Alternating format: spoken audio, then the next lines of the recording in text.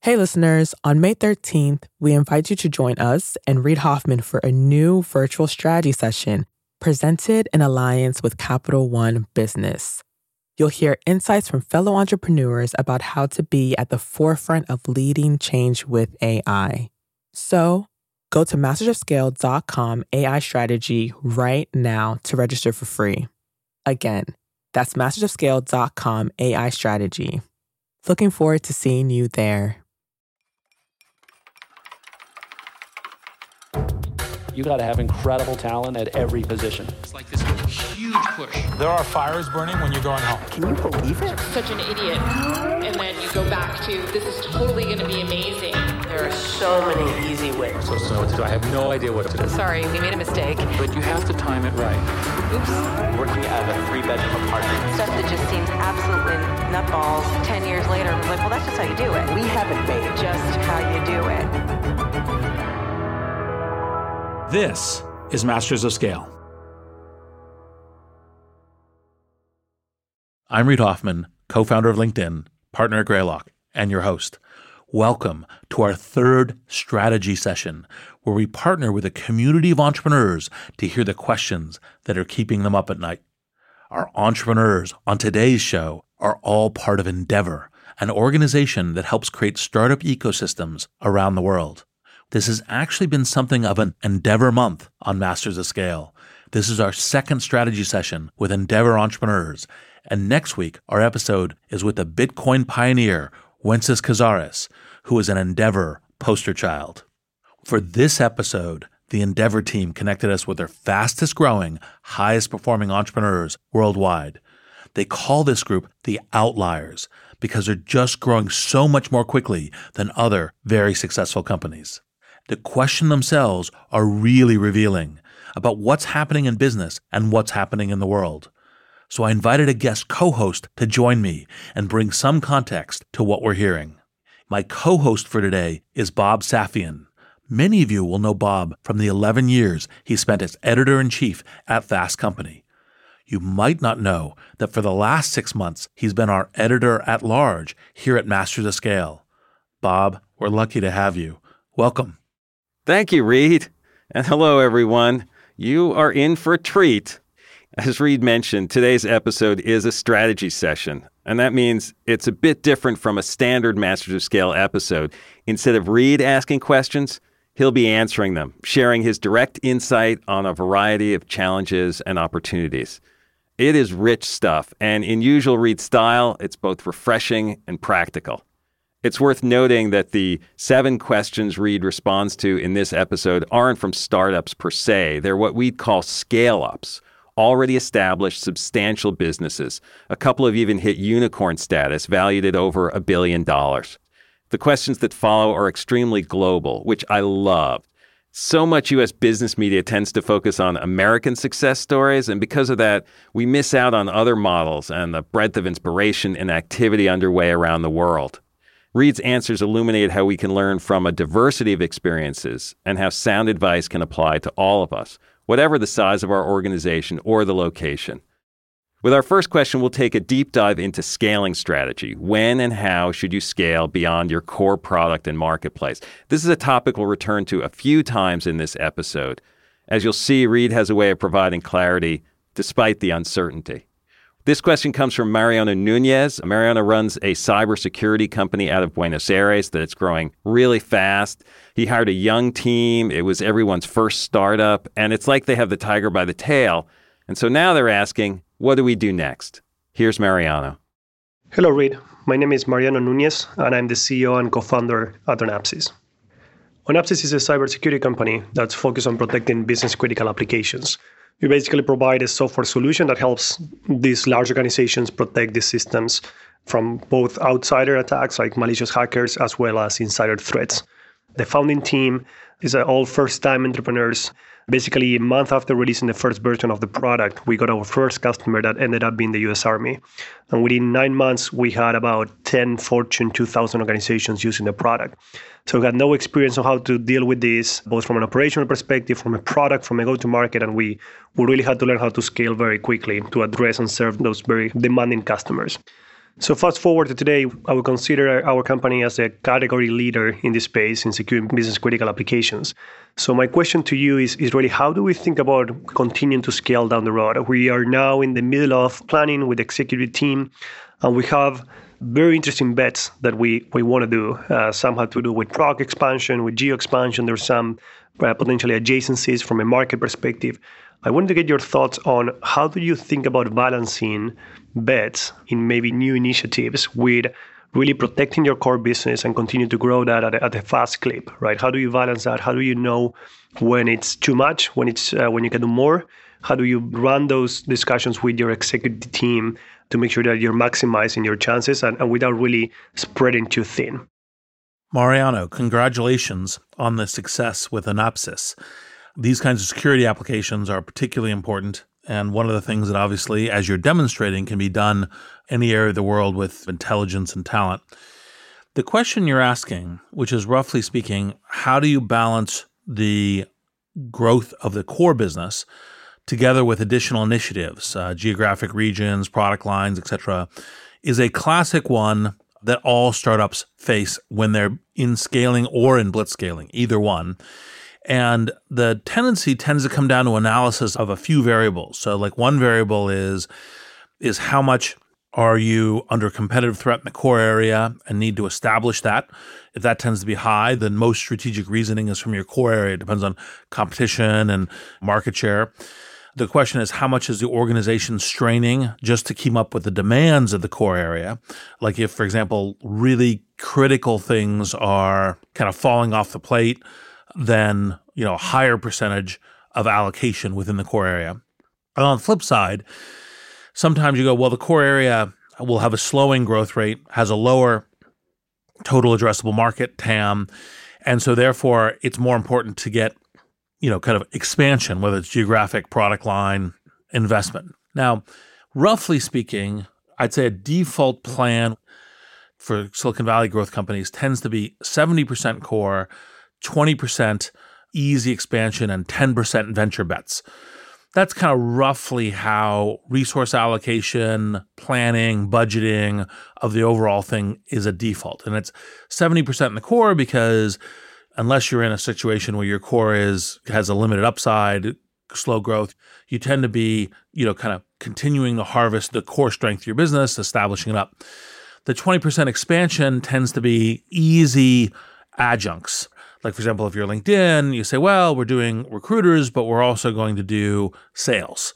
Or like maybe we'd think about, and we haven't done this obviously, video profiles or something it adds to the product, but it's very understandable within the current customer experience, within the current organizational product development ethos. People say, yeah, that's still what your product is. Now, to continue the metaphor in venture for LinkedIn is not, of course, opening up an ice cream store, right? That's like something totally different. Venture is when we launched LinkedIn Influencers, saying, well, actually, in fact, people won't just want to know how to connect with opportunity and use their networks in order to find people, but they will also want an information source, and they'll want to be following influencers and lead thinkers and business leaders and other folks in content focused around the business world. And so those, when they started, were venture bets. And you get the natural progression where a venture bet may become an expansion bet, may become a core bet. And one of the pieces of discipline when you're doing this kind of 70, 20, 10 structure is that you need to sometimes say, well, it's a venture bet, it didn't work out. We tried it, it didn't work, right? Similar sometimes to expansion, whereas usually what's in the core, you more or less have a pretty good sense of what's going to work. And so in your particular case with Anapsys, I think that, part of the way to look at this is to say, well, what's our strategic position? Generally speaking, you should look further than a year, although most often further than 5 years in the tech industry tends to be thinking that you overly know the future. There's a few cases, hardware, other kinds of things where you have to be in that longer cycle. But generally speaking, you don't know how competition is going to change. Sometimes market dynamics change. Sometimes geopolitics change. And so generally speaking, you're kind of looking at a kind of a 3 to 5 year characteristic. And you say, well, what's our total addressable market? What are the places where we can grow? We can increase our growth rate. What are the ways that we have, kind of good business opportunities? And then how do you balance that with core, expansion, and venture. And then when do you know that it's too much? It's roughly speaking when really important things are dropping off the plate or there's more than a little collision in confusion and reprioritization and key resources being overly taxed. I'll give you an example. One of our core strategies in LinkedIn for Good was to enable people to seek out nonprofits to volunteer at, to work, to contribute to, and have nonprofits be another organization that's a network node, just like people and just like companies within the LinkedIn ecosystem. But we found what happened is that had a huge collision on the prioritization of the search team. The search team was really core to both the LinkedIn consumer experience and the LinkedIn, prosumer experience and the LinkedIn corporate experience. And so we continue to do some of that stuff, but it went to a much slower rate because of that collision of resources. And so a little bit of scraping and collision is probably you're pushing hard enough, but too much is challenging. And that always comes down to analysis of your team, specific individuals, your executives, the teams, capabilities, your market, your competition, and what things you see going forward. So one of the key things is knowing when your venture bet or when your expansion bets are actually working. So you essentially graduate, right? Venture bets might become expansion or core, expansion may become core. And usually that's a question of customer momentum, a question of competitive effects, questions of synergies with your other core businesses. And those sets of things cannot be mathematically determined in all cases. It's possibly something really important to us, offensively or defensively, strategically, but it's at least, in a baseball metaphor of getting on base, and core should be genuinely fairly predictable. And if you're off in your predictions, one of the things that you should be thinking about is how do you increase your ability to predict it well, where capital and effort will yield a certain return. And the graduation is to say, hey, I actually think we can do this game now. We understand this well enough that it shifts up in the game, and then we make the decision and analysis based on that game. That was quite an answer. This is Bob Safian back with you, and it's hard not to be impressed by the meatiness of Reed's answer to Mariano. If I had to draw your attention to just one element of Reed's advice, I'd hark back to his 70-20-10 framework. It's such a powerful and simple device for focusing your strategy, separating out core business, expansion efforts, and venture bets as different buckets. Even if you end up allocating your resources at slightly different levels than Reed suggests, the framework is incredibly useful.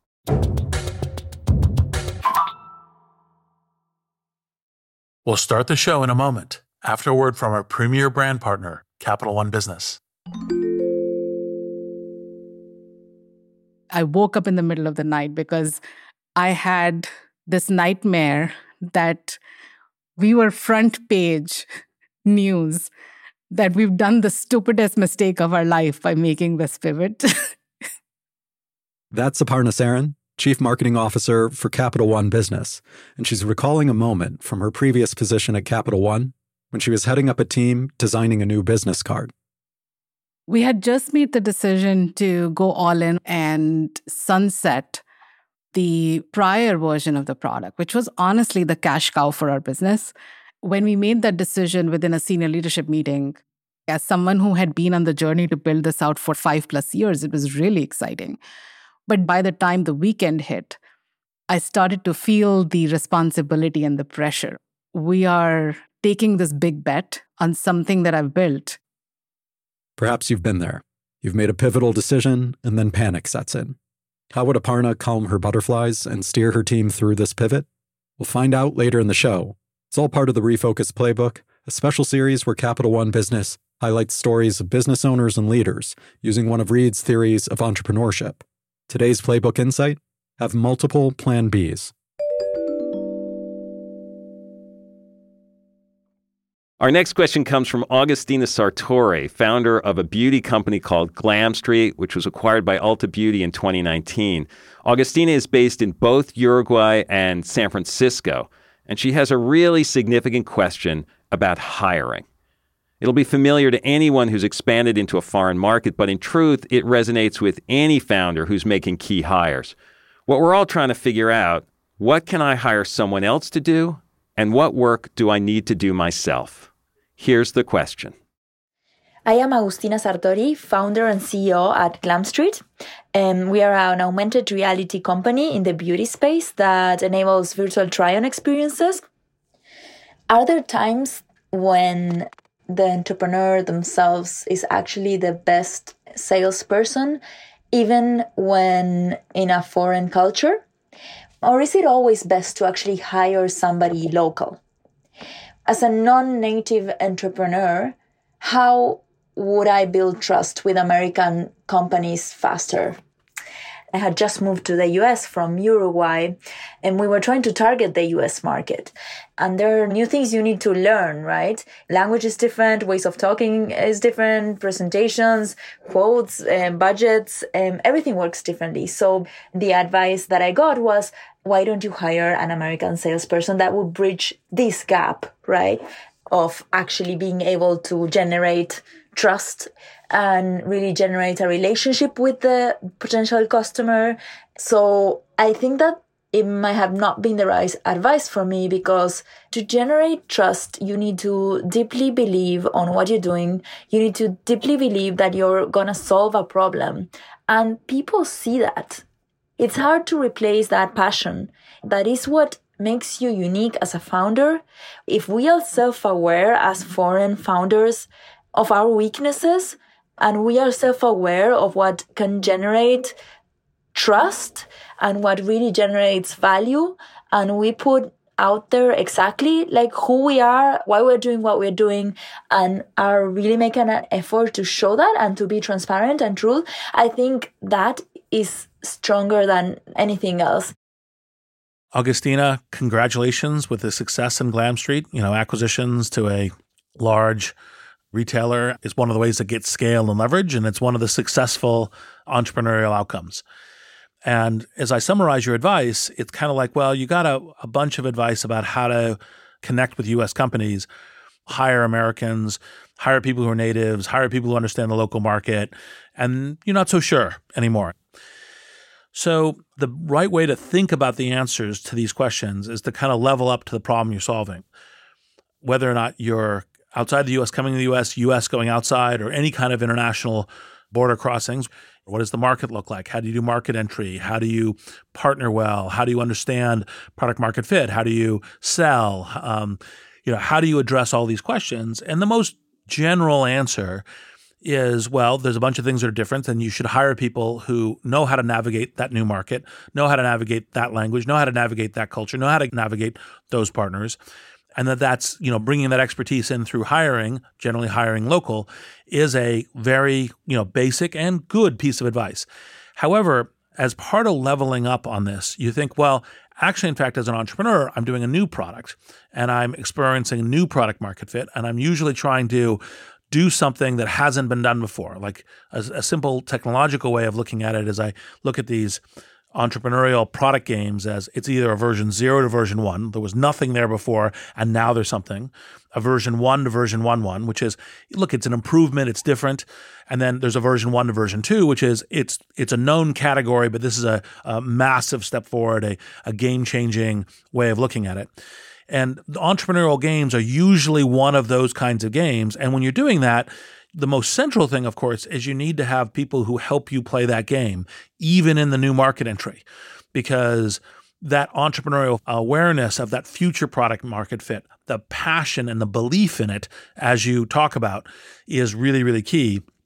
And so when you think about hiring that expertise to help you get into a new market, a foreign culture, establish partnerships, it is good to think about who will be heard, who will be believed, who will be trusted.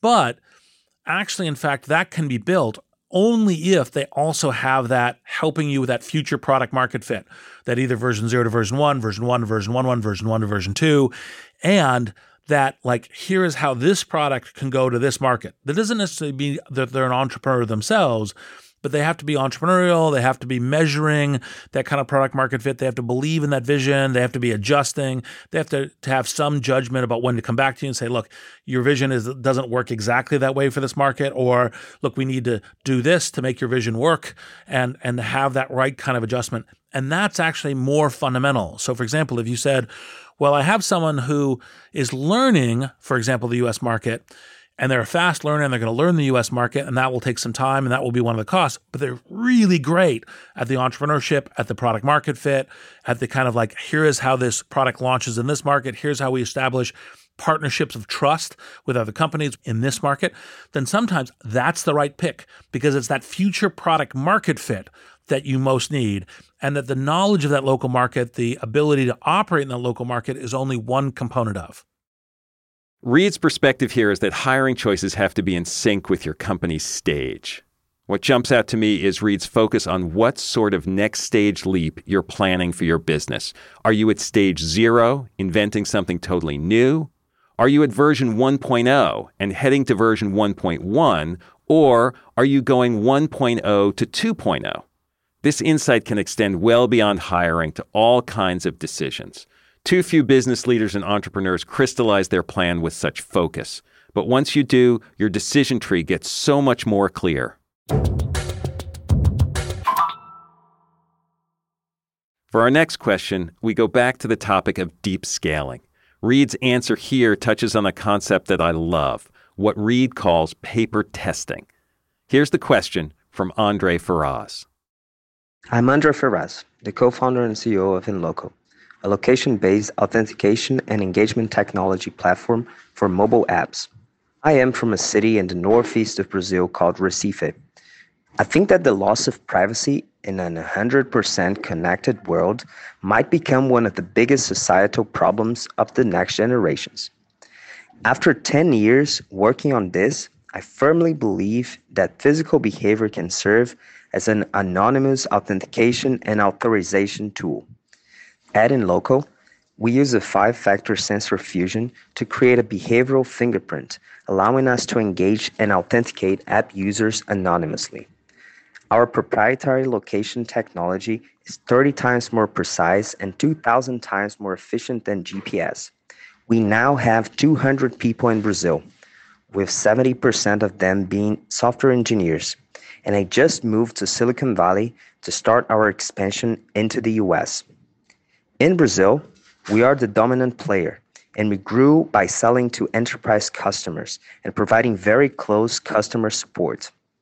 And in the US, our competitors have adopted a completely different approach, relying on existing technologies like GPS and collecting personally identifiable information from consumers. Given that context of global expansion, which growth strategy would you adopt first? Channel partnerships, partnering with existing cybersecurity and MarTech platforms to scale on top of their existing customer base, enterprise sales, selling to large B2C tech companies directly, or long tail, providing a self-serve solution for independent app developers growing from bottom up. This is Bob again. Just to quickly sum up Andre's question, he has 3 strategic options. He can partner with existing cybersecurity platforms and scale on top of their customer base. He can pursue enterprise sales, which means selling directly to large consumer tech companies. Or he can go after what he calls the long tail, which is selling to independent app developers. Let's listen to Reed. Andre, congrats with all the success within InLoco. It sounds like really great technology. And also, of course, welcome to Silicon Valley. Now, the detail of actually knowing which kinds of growth strategy to adopt first actually have a lot to do with the details of the business, natural demand cycles, where you're seeing a good product market fit per channel. There's a bunch of things that have the more detailed set of decisioning for you that, I hesitate to give detailed and structured advice because it may be wrong given certain details of your business. Now, that being said, the probably principle is what gets your distribution off the ground and moving in kind of an order of magnitude of months is probably where to focus the time frame on which of these successful things could work. Is it channel partnerships? Is it a B2B sales force? Is it a partner with B2C companies? Is it a set of APIs for developers? You kind of say, okay, which thing would get me most naturally towards the market I want to be or close to the market I want to be, and I would get traction and a cycle going within months. Because longer than months is probably too long for figuring out if there's troubles with product market fit.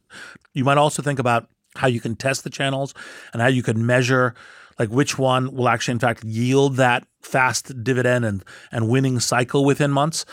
Obviously, the one that's structurally least likely is the independent app developers and a set of APIs, unless that demand is already there. And that's part of what I was referring to is it depends a lot on where there's demand, right? So, like, for example, if you've got a bunch of well-understood kind of a go-to-market B2B, hire a sales force, then you would tend to adopt that first rather than trying to go pitch B2C tech companies, because the B2C tech companies, sometimes if you're not in their priorities, can be a long set of cycles going nowhere.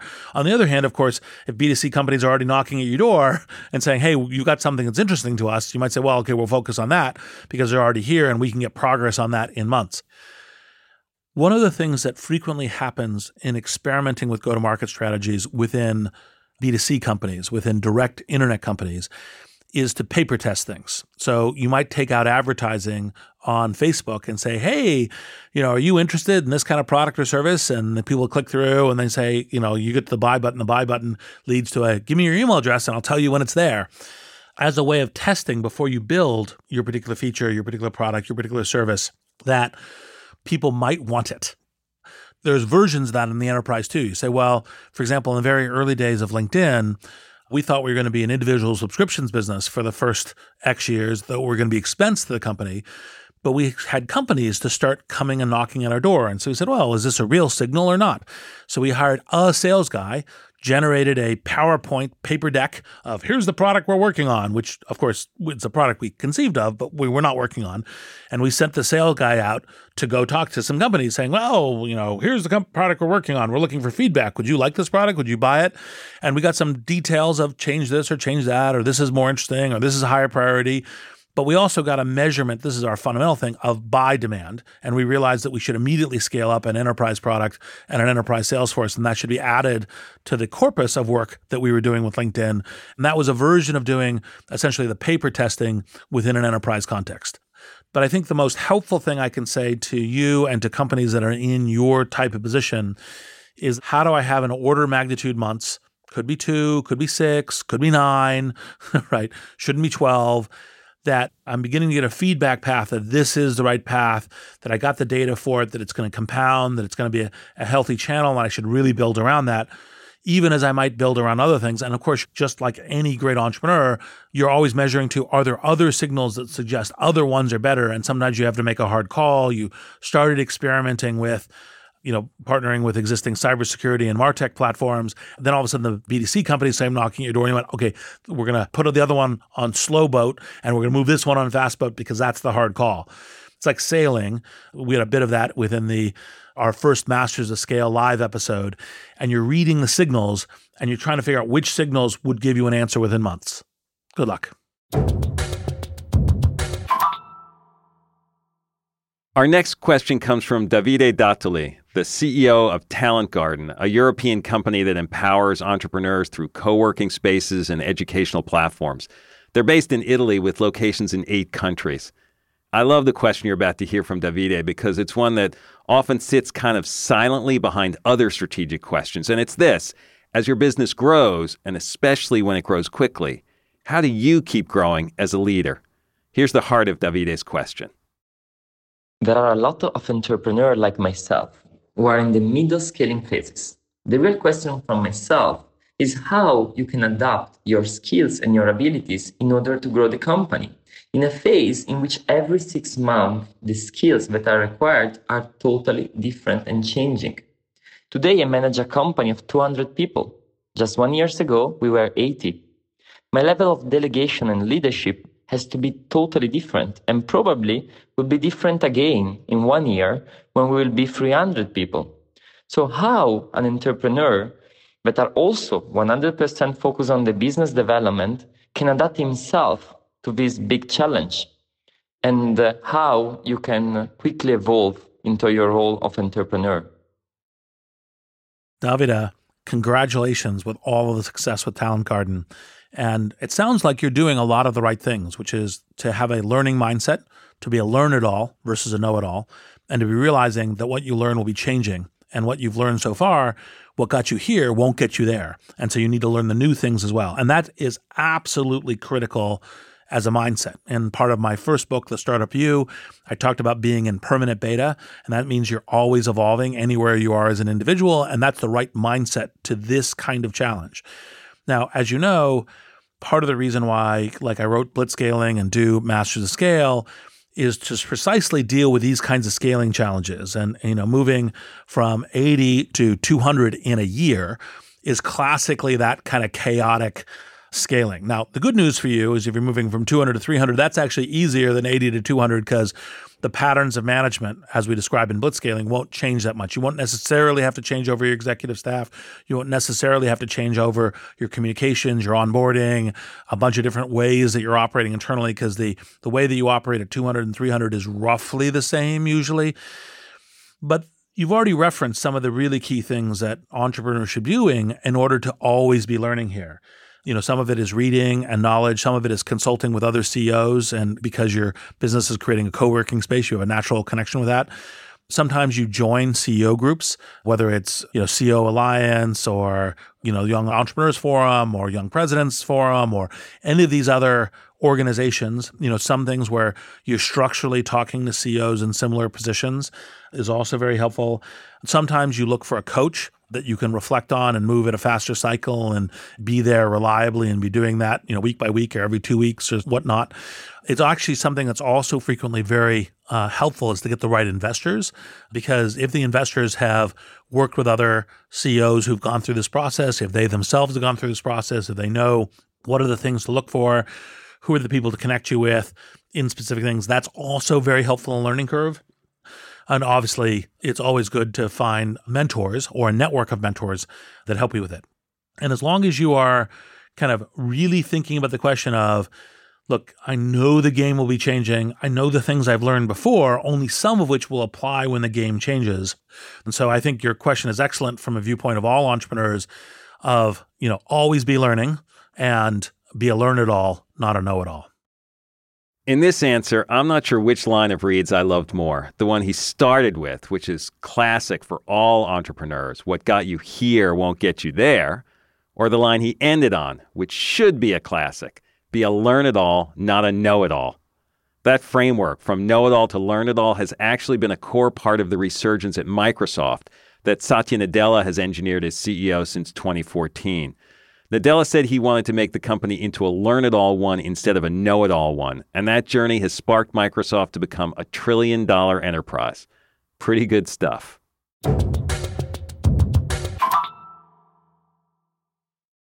We'll be back in a moment after a word from our premier brand partner, Capital One Business.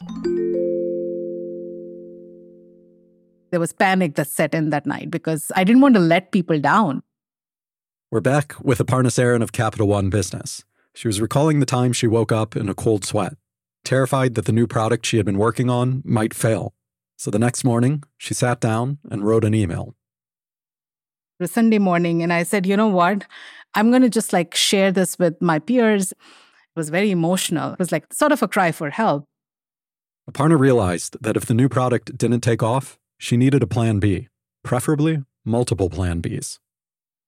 I'm inviting them to be the thought partners so that we are mitigating as much risk as possible and we have contingency plans in place as we make this move.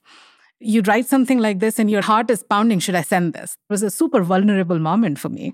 But then I was I'm going to just send this. What's the worst that'll happen? It can't be worse than being on the front page of the newspaper.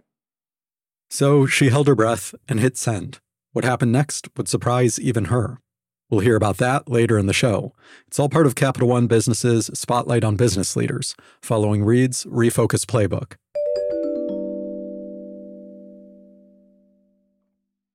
This next question comes from Veronica Pascual, who's CEO of a robotics company with locations across Spain, Germany, France, and recently the US. She has a question about blitzscaling. And important to note, She's not coming at this as a startup, but as an established company with hundreds of employees and significant market share. Let's hear from Veronica. Hello, Reed. I am Veronica Pascual, CEO of ASTI Mobile Robotics. I acquired the company 15 years ago that was mainly working doing conveyors and traditional material handling systems, and transformed the company into the engineering and production integration of automated vehicles. We produce around 1,200 vehicles per year that we sell in 17 countries worldwide. We are a 300 people company, mainly engineers based in Spain, France, Berlin, and recently US, North Carolina.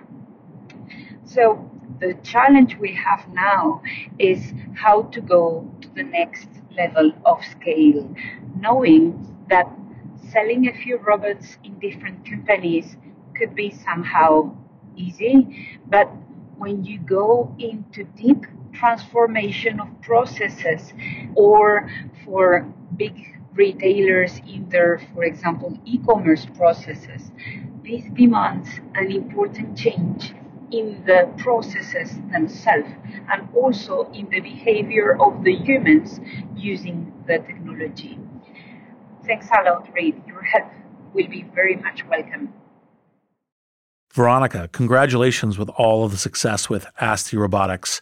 And these are a set of very important questions around blitzscaling. It actually, in fact, is never too late to blitzscale. You have anything from existing companies that blitzscale an internal component like Amazon did with AWS, the Amazon Web Services, to sometimes that's the pattern that you just end up in. Now, the challenge when you're not just doing it from a pure startup into a blitzscaling company where it's to some degree easier. You have your capital focused on it. You have all of your team focused on blitzscaling versus preserving the current customers, the current platform, the current business, while also blitzscaling. You're usually driven to blitzscaling by competition or prospective competition, or sometimes dynamics of getting to enough of a critical mass to be doing the business. And all of those things make the startup to blitzscaling simpler and an easier focused effort. When you have a existing 300-person business, global business, a set of customers, a set of working process, the blitzscaling questions come down to more difficult questions. So for example, are you going to risk the entire business? Are you just going to say, okay, we're now going to get over our skis. We're going to push for getting to scale in a risky way where we're putting all our chips on the table and we may risk our existing business. Because that's the simplest thing for the whole company to blitzscale in order to do, but also maybe inappropriate for the business, maybe inappropriate for employees, inappropriate for your customers, inappropriate for the best return for your shareholders. Maybe competition doesn't require that you do that. Now, sometimes, by the way, you just say, well, actually, in fact, I'm not looking at blitzscaling, but I'm looking at fast scaling. Like I just need to take some real risks in capital, but I'd have to retrench and I'd have to, I'd stumble some and it would take me some extra years to kind of reset if it doesn't work.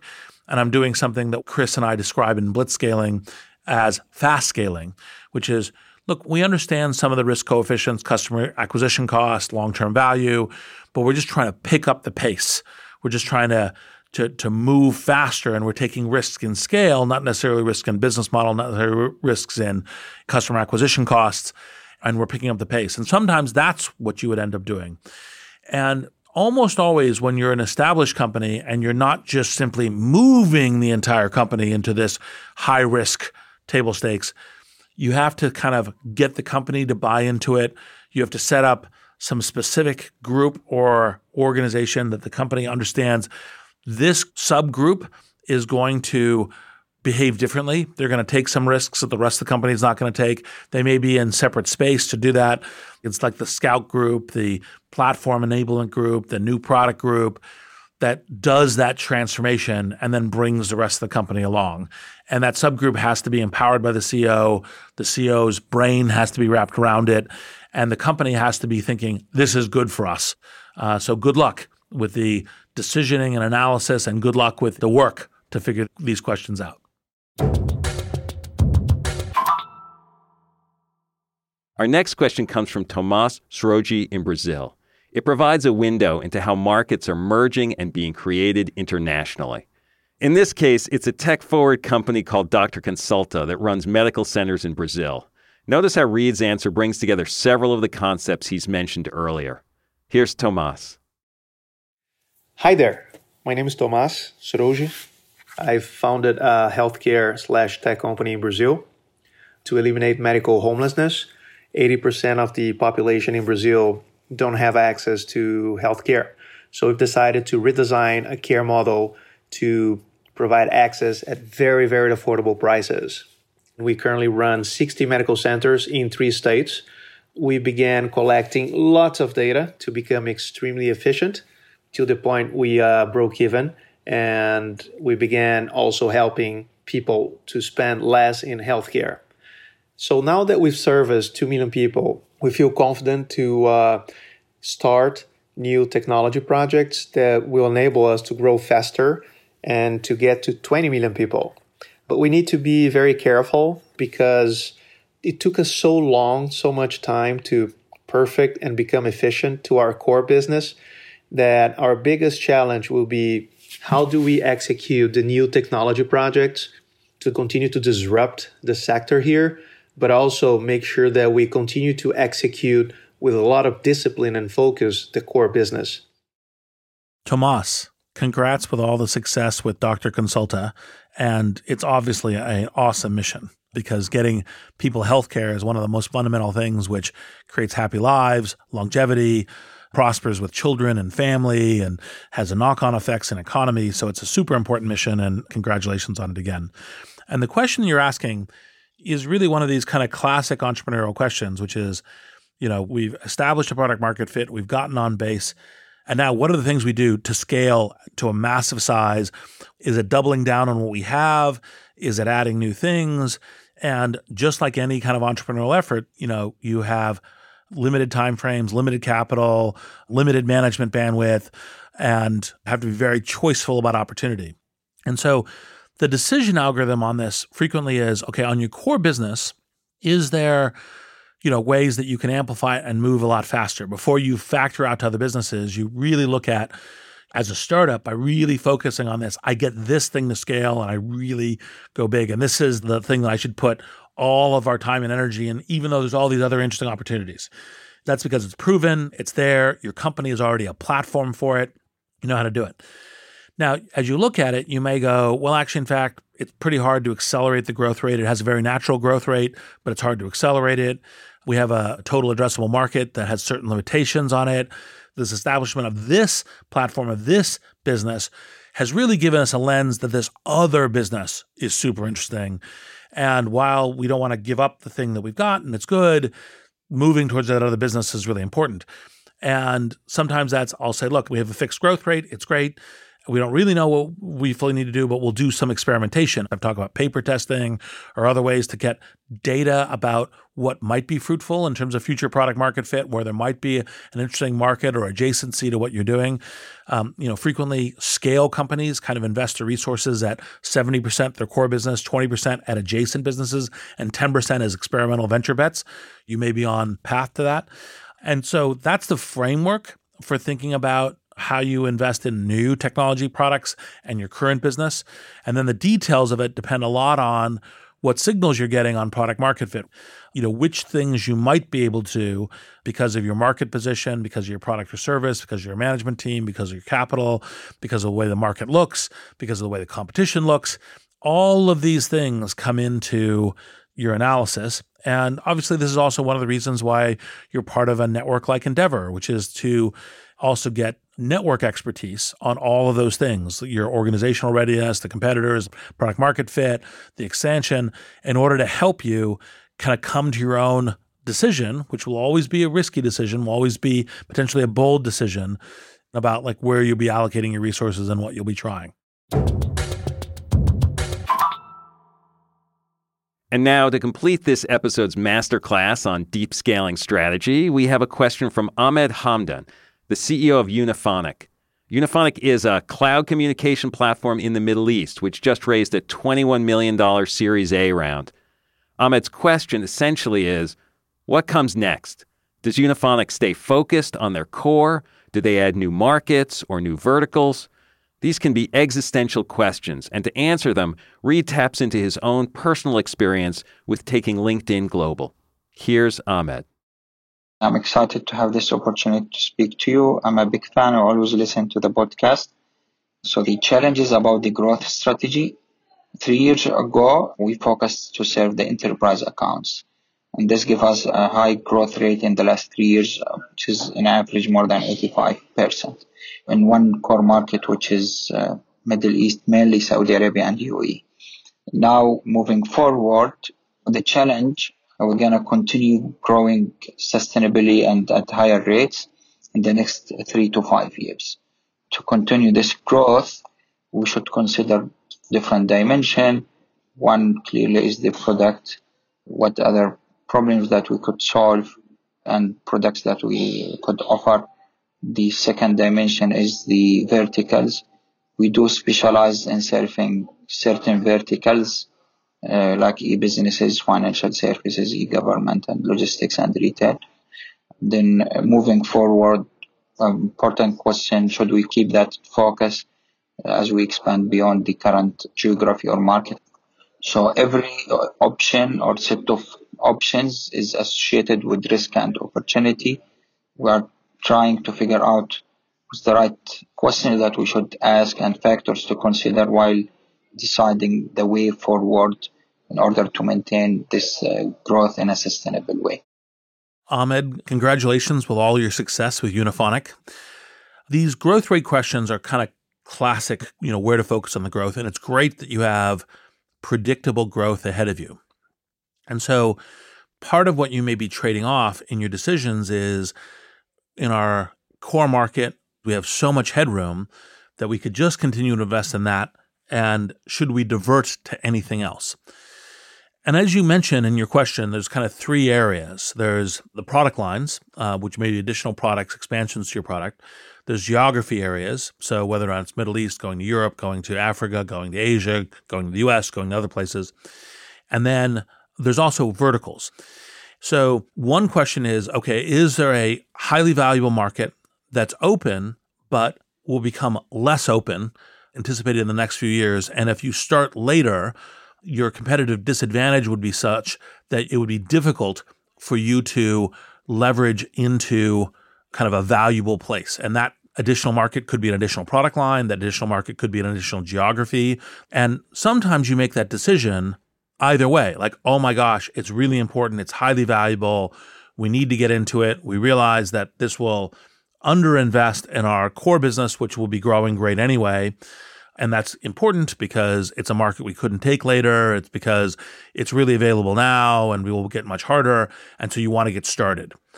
On the other hand, sometimes you will make the decision to say, look, it's an important market. It's stuff that we will do more later.